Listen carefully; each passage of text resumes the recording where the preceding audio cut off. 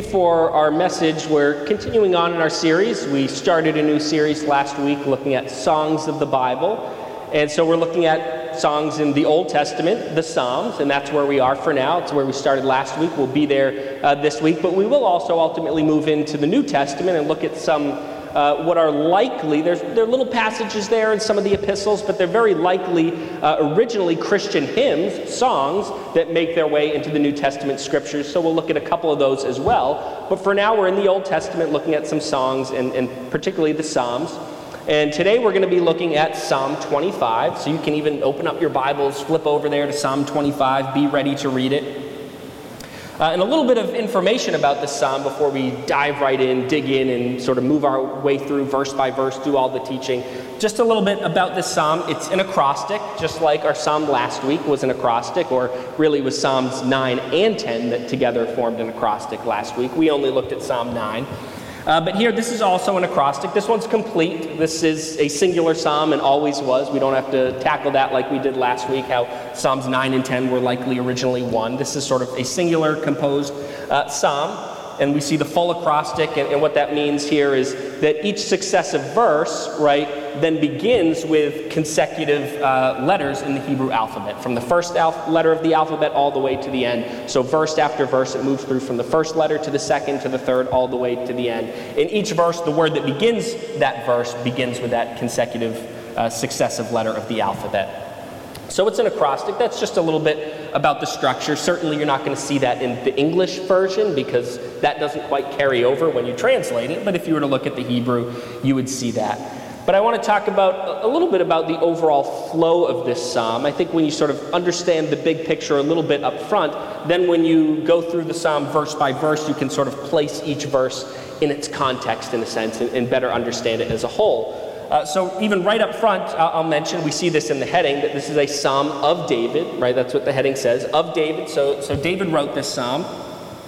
We don't know every little detail about the specifics of the situation, but what's quite clear from the psalm itself is that David has sinned in some way against the Lord, right? And as a result of that sin, there's some punishment in his life. God has punished him, and specifically the way in which he's being punished is that he's being afflicted by his enemies. We're not told exactly what that looks like, exactly what that means. What is this affliction specifically? All of the details of it. We don't know every specific, but there's some sort of affliction at the hand of his enemies, and this is a punishment that God is bringing against him because of some sort of sin in his life. And then what we see here in the psalm is David's response, his response to this sin of his response to his situation, and it's a response of repentance. It is a response of seeking forgiveness in the Lord, and sort of in seeking forgiveness, he's also seeking, of course, deliverance from his situation, since his situation, this affliction that he's under, right, is really a punishment. So if he's seeking forgiveness from the Lord, then tied in with that, he's seeking for this punishment to be removed from him and for him to be delivered from this affliction at the hands of his enemies. But it doesn't just end there. It's not just that he responds to this sin with repentance and seeking forgiveness in the Lord, but he takes it a step further, and he sort of recognizes that sort of at the root of this problem is a sin problem within him. That's sort of at the root of it is he's broken, he's fallen, he's sinful. Even though he loves the Lord and belongs to the Lord, there's still sinfulness within his heart.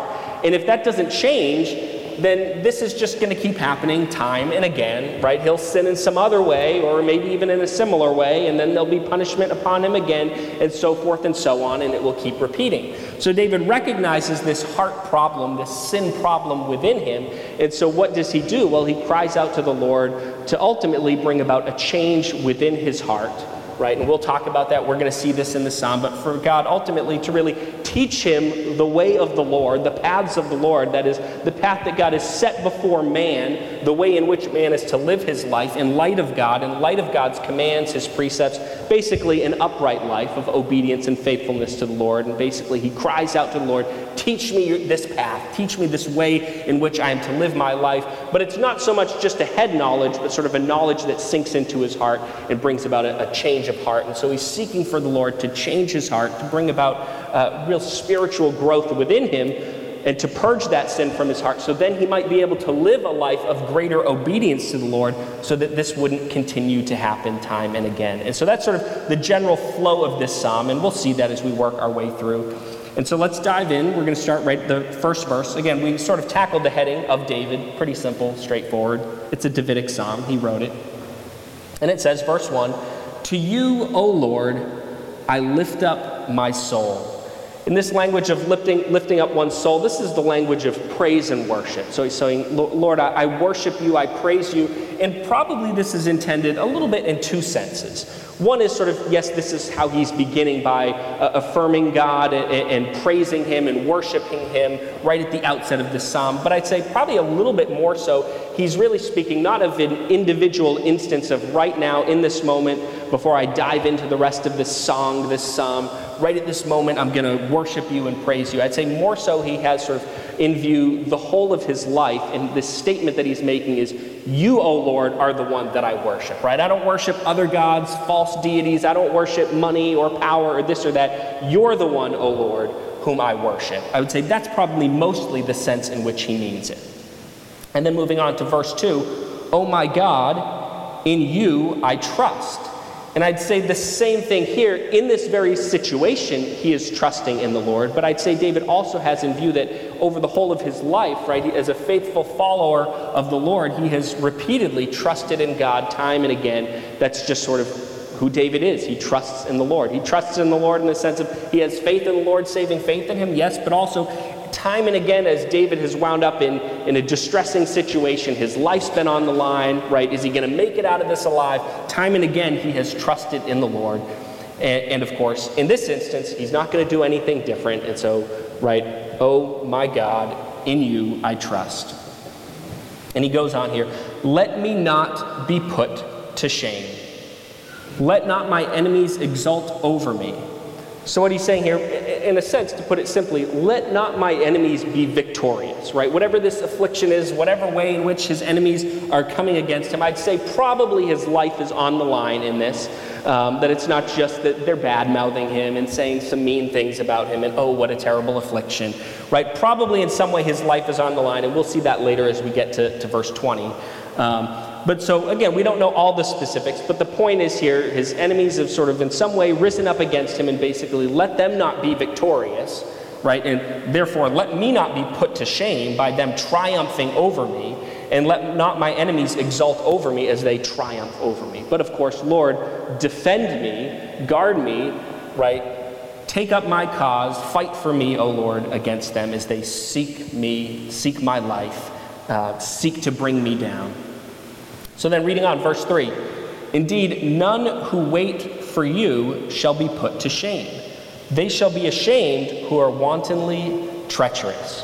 Right? So for the one who waits for the Lord, that is, waits for the Lord in the sense of to show up and fight for them and defend them and deliver them from the hand of their enemies, right? For the one who waits for the Lord in that sense, for the one who trusts in him for deliverance and victory, for that person, right, well, they're not going to be put to shame, right? Their enemies aren't going to triumph over them and then they'll be shamed in it all, but rather the Lord will fight for them, right? And of course, who will be the ones who are put to shame? It's these treacherous evil ones who, of course, thinking in this specific situation, the enemies of David, right? It's they who will be put to shame and not David, who is the one who waits for the Lord. Though he's speaking generally. He's not just speaking of his own situation, but of course he's speaking in general. Anyone who waits on you and looks to you for help, right? They are not the ones who will be put to shame, but it will be the wicked ones who oppose them. And then he goes on, verse 4, "Make me to know your ways, O Lord. Teach me your paths." Right, and here, this is where we get to David recognizing what's at the root of the problem. Sort of, right, he's sinned against the Lord, this punishment that has come against him as a result, this affliction at the hands of his enemies. We're going to see him responding with repentance and seeking forgiveness in the Lord. But here he's sort of recognizing the root problem, and it's his own sinfulness. Yes, he loves the Lord, he belongs to the Lord, surely, but that doesn't mean that he's perfect and without sin, right? Of course, he's not. There's still sinfulness within him, and he lives that out with acts of sin and rebellion, and that's what gets him into this mess and this jam. And he realizes that if there's no change within him, then this is just going to keep repeating over and over again. It's just going to be some other sin, next week or next month or next year, and then there'll be more punishment as a result of that. And David doesn't want to dishonor God and disobey him. And so what he realizes is what he really needs is not just to repent and be forgiven in this specific case, but thinking long term, what he really needs is a change of heart, right? He needs God to bring about a transformation on the inside so then he can live out a life of greater obedience and faithfulness to the Lord. Now, he doesn't put it in terms of give me a change of heart or give me spiritual growth. That's not the wording that he uses, but what he says is, make me to know your ways, O Lord, teach me your paths. And here, your ways, O Lord, or your paths, this is the way of the Lord in the sense of the way that God has set forth for man that man ought to live in, sort of this upright way of living in light of God, his commands, obediently in service to him. And so he's saying, teach me that way, O Lord, right? He looks back over his life. He realizes, the reason he's in this mess is he didn't follow that way. He didn't live in that way, in that instance, right? So he's saying, teach me that way, O Lord, the way in which I ought to live in service to you, obediently unto you. But clearly what he has in mind is not just intellectually speaking, teach me your way, as if, David just doesn't know any better. He just doesn't know the commands of the Lord, and he just needs some head knowledge about what he's to do, and then he'll be okay. That's clearly not what he has in view. I'd say it's much more a holistic, make me to know your ways, teach me your paths. It's not just part of me, my mind, but rather make me to know, teach me in a holistic way, including the whole of the being, certainly specifically centered on the heart. Basically, instruct and educate my heart, not just my head to understand the truth, because in all reality, let's face it, David would have known intellectually pretty well what he had to do to live obediently unto the Lord. What was really the problem was where his heart was, and certainly that sinfulness of heart in various ways that would lead him astray. And so he's saying, in a very complete and holistic way, make me to know your ways, teach me your paths. Let that knowledge sink, not just let it infiltrate my head, but let it sink down deep into my heart and effect a change. Instruct me and teach me in a heart way, not just help me to know it intellectually, but cultivate within my heart a greater love for you and a greater desire and passion for living obediently unto you in service to you. And so clearly that's the sense in which he means teach me your paths, not just a head knowledge, not just instruct my mind. And this becomes quite clear in the next verse where he says, lead me in your truth and teach me. And this isn't like lead me into an understanding of your truth, the truth of your way and your commandments and so forth. It's in the sense of day in and day out, lead me in living out your commands faithfully. He's talking about really here a heart issue of the sin within his heart, and God, bring about a change within me so that then I might live out a life of obedience unto you. And Lord, lead me day after day after day in your ways, in your path, that I might live out that life that honors and glorifies you in every way, rather than sinning as he did here, and then the consequences and the punishment and so forth and so on. And he goes on here, for you are the God of my salvation. For you I wait all the day long. Right here, David recognizes that God is the God of his salvation. In many senses, right? David has been in times of trial and distress time and again over his life, and you can imagine him sort of looking back and saying, boy, every time my life was sort of hanging in the balance, and would I make it through alive or not? What was going to happen? Would I win? Would my enemies win? Who would triumph? Right? Time and again, God fought for David, delivered him, saved him from that situation. But certainly, he also would mean it in the sense of even just sort of big picture, eternal salvation. You've saved me from my sin. I've put my faith in you, Lord God, for the forgiveness of sins, and you have saved me from my sin. In every sense, God, you're the God of my salvation, whether the greatest sense of it, eternal salvation, right, giving me eternal life when I deserve eternal punishment, but even in the little details of life in the here and now, whenever my life's been on the line, you've been there to save me from it. You're the God of my salvation. And so, it's for you I wait all the day long, right? Who else is he going to wait for to show up and deliver him other than the God of his salvation, the one who time and again has delivered him from his time of trial.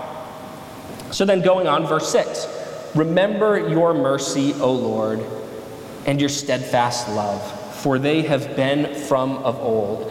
And here it's not remember your mercy in the sense of, God, maybe sometimes you forget things, and so you just need to remember this. That's certainly not what's meant. Of course, God always knows knows everything, but of course this is even his very character, sort of attributes of God, that he is merciful, compassionate, that he's loving. But remember here is the sense of call to mind and act in light of. So basically, act in light of your mercy and your steadfast love, right? He's talking about his situation. Yep, he's sinned. Now this situation has arisen. He's being punished. He's being afflicted by enemies.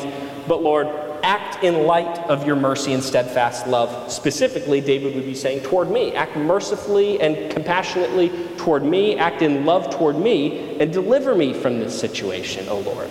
And he says, for they have been from of old, your mercy, your steadfast love. From of old in the sense of, well, these are just divine attributes of God. It's who he is, eternally speaking. But I would say also in mind here would be, sort of in David's mind, he'd be recalling throughout the history of Israel, God's covenant people, how time and again God has acted toward his people with great mercy and steadfast love. And David would be sort of recalling that to mind and saying, Lord, continue to do so. Act in mercy, act in steadfast love toward your people. In this situation, toward me, David would be saying. And then he goes on, verse 7, remember not, that is, again, remember here in the sense of don't act in light of, right? So act in light of mercy and steadfast love. Don't act in light of, right? Remember not the sins of my youth or my transgressions, right? Basically, don't act in light of my sinfulness, which goes way, way back in time, right? And it's not just he's been sinful from youth, but going all the way back toward conception, he's been sinful, right? But he's sort of looking back at his life, and I've sinned time and again, and Lord, here's how I would delight in you acting toward me, right? In light of your mercy and your love, not in light of what I justly deserve because of my sin. And so he goes on, according to your steadfast love, remember me, right? Because you're loving, right? In accordance with that attribute of yours, Lord, as a loving God, remember me. Don't forget me. Don't abandon me. Don't forsake me, but remember me. And of course, deliver me is what's in mind there. And so he says, according to your steadfast love, remember me for the sake of your goodness, O Lord, right? He wants God to show up, deliver him from this situation, from the hand of his enemies. And what does he say as the reason for it all, the purpose of it all? It's not, well, for me, Lord. Of course, do it for me because, I'm so wonderful and I just want to be out of this situation, and that's that. I'm sure, David has a little bit of that in mind. It would be nice not to be afflicted by my enemies. But the fundamental reason that he calls God to act in this way and to deliver him is for the sake of God's own goodness. And here's the sense in which he means it, that God, as you act in goodness and love and mercy, that those qualities of yours in this situation, as you deliver me, might shine forth for all to see. That people, as you deliver me, might see your goodness, might see your love, might see your compassion in this situation, and that it might result in your glorification, God, that people might praise you, that you might be glorified in it all. That's what David has in mind. Don't just act because of me, right? Little old me, David, I'm nobody, but act in this situation for yourself, Lord, that your glory might shine forth, that you might be praised and glorified as a result. And then he goes on, good and upright is the Lord, therefore he instructs sinners in the way. And again, he comes back to this theme. We saw it in verses 4 and 5. Make me to know your ways, O Lord. Teach me your paths. Lead me in your truth and teach me. Right? He has in mind here thinking again for himself, of his problem of sinfulness that's in his heart, and what does he desire for God to instruct, again, not just his head, but even his heart in the way of the Lord, the way in which he ought to live his life obediently for the Lord. And so he still has that in mind, that sort of problem of sin and needing change deeply within so that then one might live out a life of obedience to the Lord. And he sort of picks that back up here. Good and upright is the Lord. Therefore, he instructs sinners in the way, right? This proper way, the way of the Lord. And again, he has in mind here, he's speaking generally that the Lord just delights in doing this. He's gracious and kind towards sinners, and so he instructs them in the appropriate way in which they're to live their lives. But he sort of has in mind here the sense that, well, hey, David, I'm one of those sinners, Lord, and so instruct me, right, teach me, not just my head, but my heart in the way that I ought to live my life. And he goes on, verse 9, he leads the humble in what is right and teaches the humble his way. Again, same thing. He's speaking generally that God just delights in doing this for those who are humble. He teaches them his way, the way in which they ought to live obediently. And again, not just the head knowledge, but a heart knowledge as well. But David has in mind not just the general, but also, hey, I'm one of those humble people. I'm the humble sinner who comes before you, Lord, seeking to be instructed, not just my mind, but my heart, in your way, in the way in which I ought to live my life obediently unto you. So do that, Lord. Instruct me and change my heart. And he goes on, verse 10, all the paths of the Lord are steadfast love and faithfulness for those who keep his covenant and his testimonies. Probably better translated. I've been reading from the ESV, the English Standard Version. Testimonies would be better translated laws, for those who keep his covenant and his laws. So for those people, to put it simply, those who are faithful to him, who belong to him, right, all the paths of the Lord are steadfast love and faithfulness. Basically he's saying, for those who belong to the Lord, who are faithful to him, how does God behave toward them or operate toward them? He acts in love and faithfulness. And of course, what David has in mind is he's one of those faithful ones of the Lord, right? Not that he's perfect, he's acknowledged that he's sinful, but in a general way, there's an uprightness of heart, and he delights in the Lord and loves him. And so, right, he's calling upon the Lord here to do what he does, which is to respond with steadfast love and faithfulness to his faithful people, David included. So then going on, verse 11, for your name's sake, O Lord, pardon my guilt, for it is great. Again, still the same mindset. It's not for my sake, Lord, right? Certainly David benefits in the matter, right, as his sins are, his guilt is pardoned, right? He benefits in the matter, but that's not the fundamental reason and purpose. He says ultimately, right, do it for your name's sake. Do it for yourself, for your glory. That God's graciousness and mercy and love might, again, sort of shine forth for people to see, and that he might be praised and glorified as a result. Do it for your name's sake, O Lord. Pardon my guilt. And I'd say here, we have to understand here sort of in what way is David pleading for a pardon and for forgiveness. I'd say we can sort of talk about forgiveness in two senses. And here, he's not talking about the sense of sort of forgiveness in regard to sort of eternal things, right? As though he hasn't yet trusted in the Lord, put his faith in the Lord, and now he's coming before God with repentance and true saving faith and saying, save me from my sin so that I might have eternal life in you. He's not talking about that type of forgiveness, sort of eternal perspective, forgiveness for sin, eternally speaking. But there's another sense in which we can talk about forgiveness of sin, and it's in the life of a true follower of the Lord's, that even for those of us who love the Lord, truly belong to him, our sins have been forgiven, they have been pardoned, right? They no longer stand against us eternally speaking. We have eternal life, our sins are cleansed and paid for in Christ. But even for that true follower of the Lord, we still sin. We're still imperfect. We fall short of God's standard. We still mess up and sin against the Lord, right? And what that does is it can cause a breakdown in our relationship with the Lord. Not that we don't still have a relationship with him and belong to him, but sort of that once thriving relationship with him, now that there's sort of sin in our lives and maybe we're unrepentant at the time, right, that can cause a little bit of a breakdown in that walk with the Lord. And on top of that, because God does not delight in sin, but he hates sin and opposes sin, he responds often with punishment. At times he can be gracious and say, I will not punish, but at other times he will punish sin, even for those who belong to him, right, who are forgiven. At the same time, sort of in the present, he can still, in a sense, you could say, hold the sin against a person who's unrepentant by bringing a punishment against them, right? It's not that he's holding it against them eternally speaking, but still it stands against them in the sense that it causes a breakdown in the relationship, and there can be punishment that stands against that person because of it. And that's the type of forgiveness that David is seeking. He recognizes eternally so, I'm forgiven. He's not saying, please forgive me in that sense. He knows he's already forgiven. But even as a true follower of the Lord who is forgiven, he still recognizes, I've sinned, I've messed up, this has caused a breakdown in my relationship with the Lord, and I'm being punished as a result. And so forgive me in that sense. No longer hold that sin against me in that sense, but forgive it, remove it in that sense, so that I might be restored into a thriving relationship with you, and that this punishment might be removed from me. That's the type of forgiveness or pardon that he's speaking of. So he says here, for your name's sake, O Lord, pardon my guilt, for it is great. Who is the man who fears the Lord?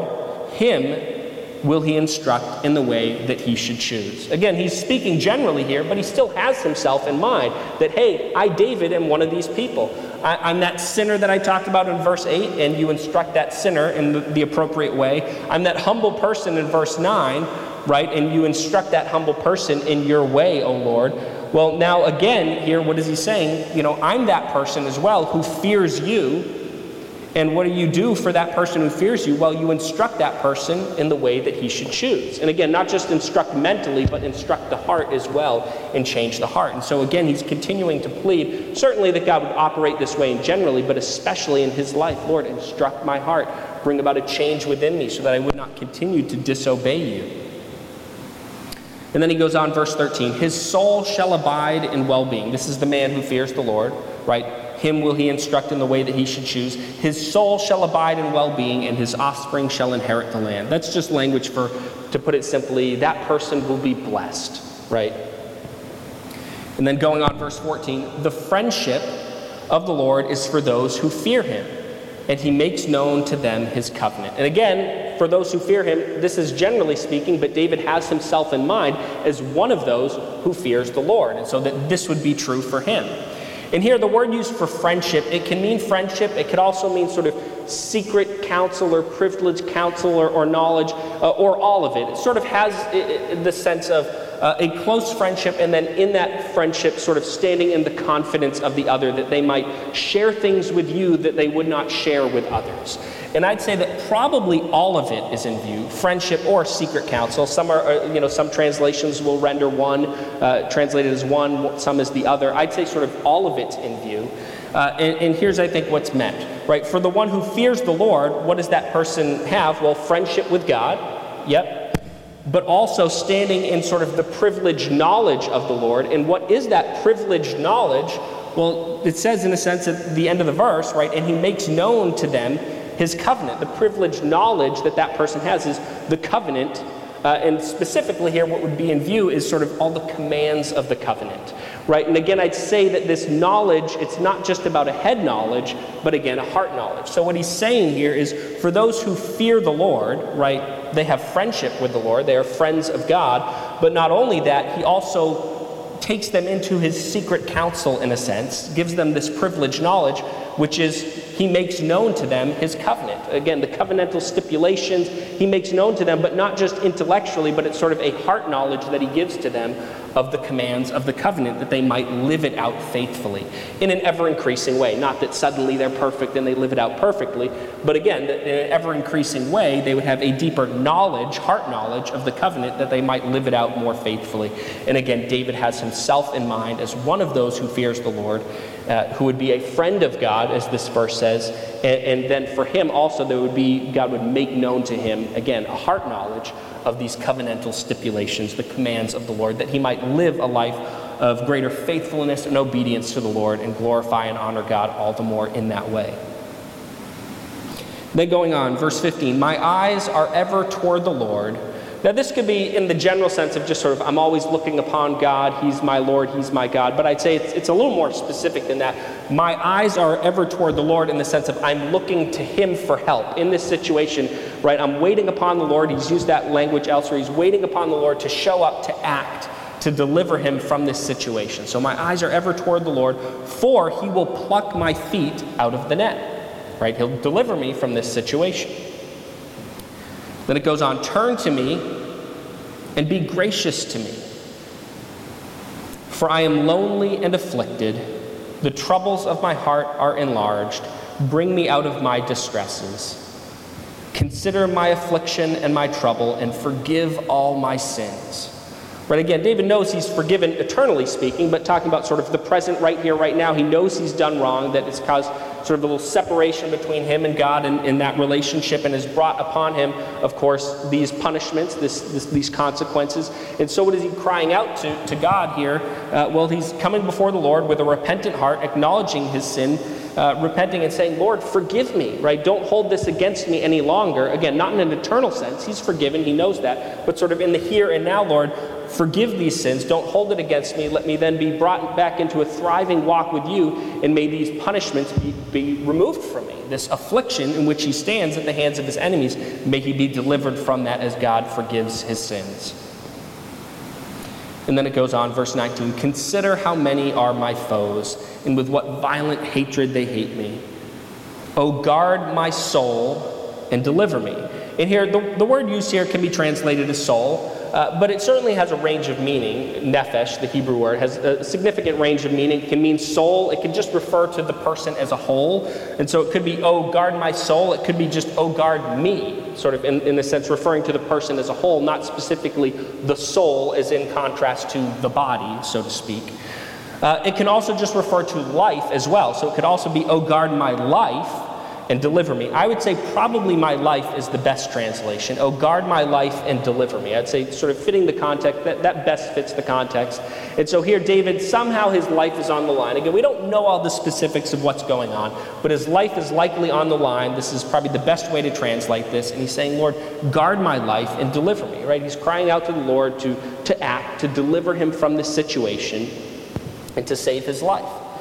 Let me not be put to shame, for I take refuge in you. May integrity and uprightness preserve me, for I wait for you. And here David's talking about his own integrity and uprightness. Not that David's trying to say, I'm perfect. I'm without sin, I'm perfect. And so because I stand before you as perfect, may that preserve my life as my enemies oppose me. That's not even remotely what he's saying. He's acknowledged quite clearly here that he's sinned. That's very clear. He stated that explicitly. Right, but what is he talking about? I'd say here he's talking about his general integrity of heart and uprightness of heart that has made itself manifest through his response of repentance and seeking forgiveness in the Lord. And so in a sense where you see here, may integrity and uprightness preserve me, you could almost say, may my repentance preserve me. Right, that response of integrity of heart and uprightness of heart, this response of repentance, may as a result of this response of repentance, may his life then be preserved as God acts and as he comes before the Lord repentantly seeking forgiveness, may God then forgive him, and as a result may his life be preserved. That's what he's saying there. So may integrity and uprightness preserve me, for I wait for you. Right, he's waiting for the Lord, looking to the Lord to deliver him. And then he closes with verse 22, which at first glance might seem a little bit bizarre, like does it fit here in this psalm? This psalm has sort of been all about David and his situation, and then all of a sudden we get here, verse 22, redeem Israel. It's sort of like, well, where did Israel show up in all of this? It was just David and his situation, and now suddenly it's redeem Israel, O God, out of all his troubles. And I think you have to understand that for David, right, he's king, and he's king over God's people, and he never has in mind just himself and his own situation. But as king, he's concerned about God's people and their situation, and he recognizes, hey, it's not just I, David, who wind up in these difficult situations with enemies around, afflicted. It's not just I'm the only one who will wind up in these situations, but of course Israel, time and again, has and will continue to wind up in similar situations. And so then this is the cry of his heart for Israel in those situations. Whenever it arises, whenever they're in a situation like his, like David's here, his cry is, redeem Israel, O God, out of all his troubles, right? Not just, Lord, deliver me, save me, but also redeem Israel whenever the same thing happens to them. Deliver them, save them. He's the king of God's people. Of course, God's truly king, but he's king of Israel, so he always has them in mind as well. And he cannot help but close this psalm with all of Israel in view and say, hey, whenever they're in this situation, Lord, deliver them, save them, redeem them out of all their troubles. So if we sort of come back to the psalm as a whole, because certainly there's a lot here, and we sort of look at, what is the psalm all about? Sort of the context, the backdrop. Well, David has sinned, right? He's done something wrong. We don't know exactly what, but he's done something wrong, and he's being punished for it. And so he's being afflicted by his enemies. That's the punishment that God has brought upon him. And really, the psalm is then about David's response, and sort of what is his response to sin, to his own sin? What is his response to this situation that he's in, not just his sin, but also his affliction? And his response is that of repentance, seeking forgiveness in the Lord, of course, but then taking it that step further and recognizing, having not just in view this one situation, this singular sin and the consequences of it, but recognizing, hey, what's really at the root of this is my own sin problem deeply within me. And he doesn't want to see this continue to happen and repeat time after time again. And so what does he do? He doesn't just repent and seek forgiveness in the Lord, but recognizing the sin problem within him, he cries out to the Lord to effectively change his heart, right? To teach him his paths, right? The paths of the Lord.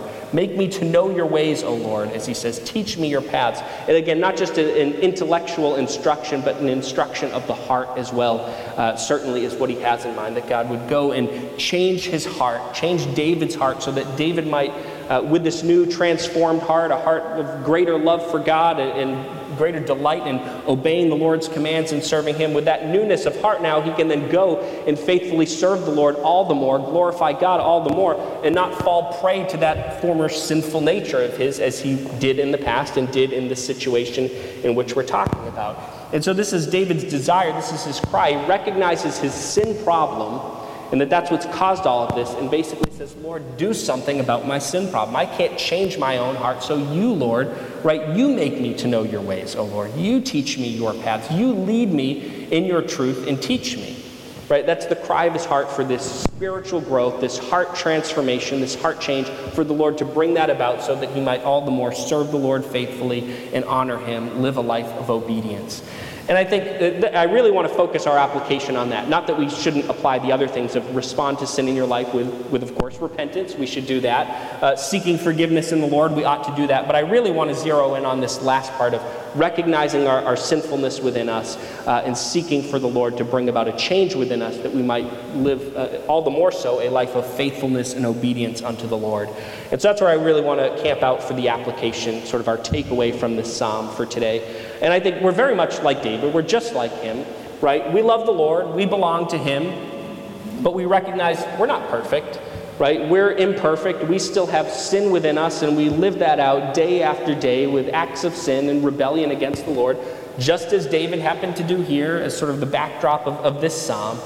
And we ought to have the same response to that David did. You can sort of see as you look at the tone of this, you see that he's sort of broken over his sinfulness, that he's disobeyed the Lord, and not just broken over this act of sin, but over the sinfulness within him that's sort of at the root of it.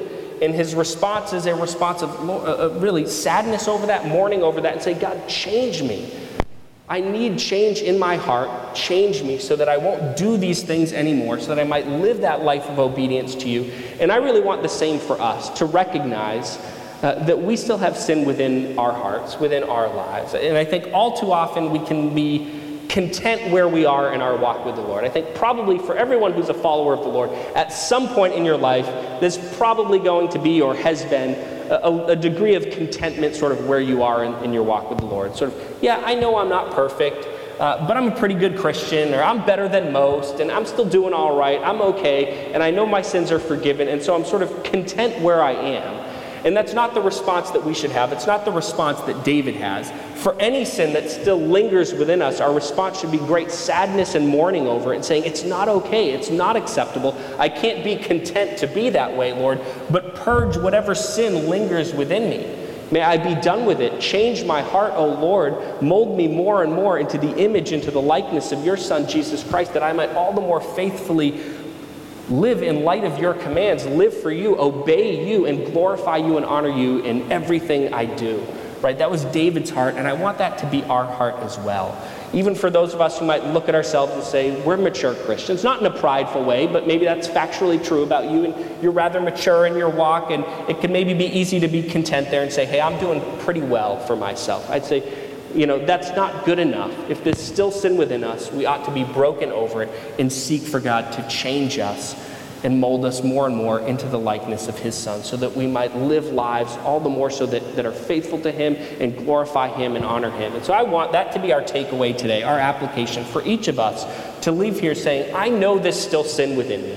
Even if I think I'm a pretty good Christian, there's still sin within me, and that is not acceptable, that is not okay. And I don't want to live in that sin anymore. I want to honor you and glorify you in every way in my life, Lord. And so purge me of this sin. Change my heart in every way that it needs to be changed. Mold me more and more into the image of your Son, my Lord Jesus Christ, that I might live for you better, that I might not sin against you anymore, but I might live in great obedience to you and glorify you and honor you in everything. Let that be the cry of our hearts as it was for David. Amen. And let's pray. Lord God, thank you for this psalm. Thank you for David and the example set before us here. He was far from a perfect man, yet surely had a heart for you. And we are very much like him. We delight in you, we love you, and yet we still have sin in our hearts, deeply within us. Yes, we're a new creation in Christ, and yet that sinful nature still lingers and causes us to live in that sin time and again, Lord, day after day. And may our response to that sin be the same as David's response. Certainly to repent of it, to seek forgiveness in you, O Lord, but to take it a step further and to just mourn over that sinfulness within us and to have that cry that David had, Lord, make me to know your ways. Teach me your paths. Lead me in your truth and teach me. Lord, we need to be instructed and taught, not just in our minds, but in our hearts. Not just so that we might understand intellectually all that you desire for us, all of your commands, the way in which you desire us to live in light of you and your commands, Lord, but we need for our hearts to be instructed, for our hearts to grow in love for you, for our hearts to grow in love for your commands and living for you and serving you. And may you do that work within us. May we have that same cry of David's for that spiritual growth, for that heart change and transformation deeply within us, so that we might not sin against you anymore and dishonor you in that way, but that we might live lives of obedience, honoring and glorifying you in everything, Lord. And as we leave here today, Lord, may we acknowledge that sinfulness within us. May we follow David's leading, and may you work. Lord, as we seek that change of heart, that spiritual growth, Holy Spirit, work within us. Move, grow us, mold us more and more into the likeness of Christ, as you delight in doing. And may we then live out lives of greater faithfulness, obedience. May we then glorify you in our every action, Lord, knowing that not only will you be glorified, and certainly that's what it's all about, but we will also be blessed as we're transformed, as we obey you all the more faithfully. We know that the result of that for us as well will be great blessing. And so may we hear today's challenge, live it out for your glory and for our blessing. In your name, amen.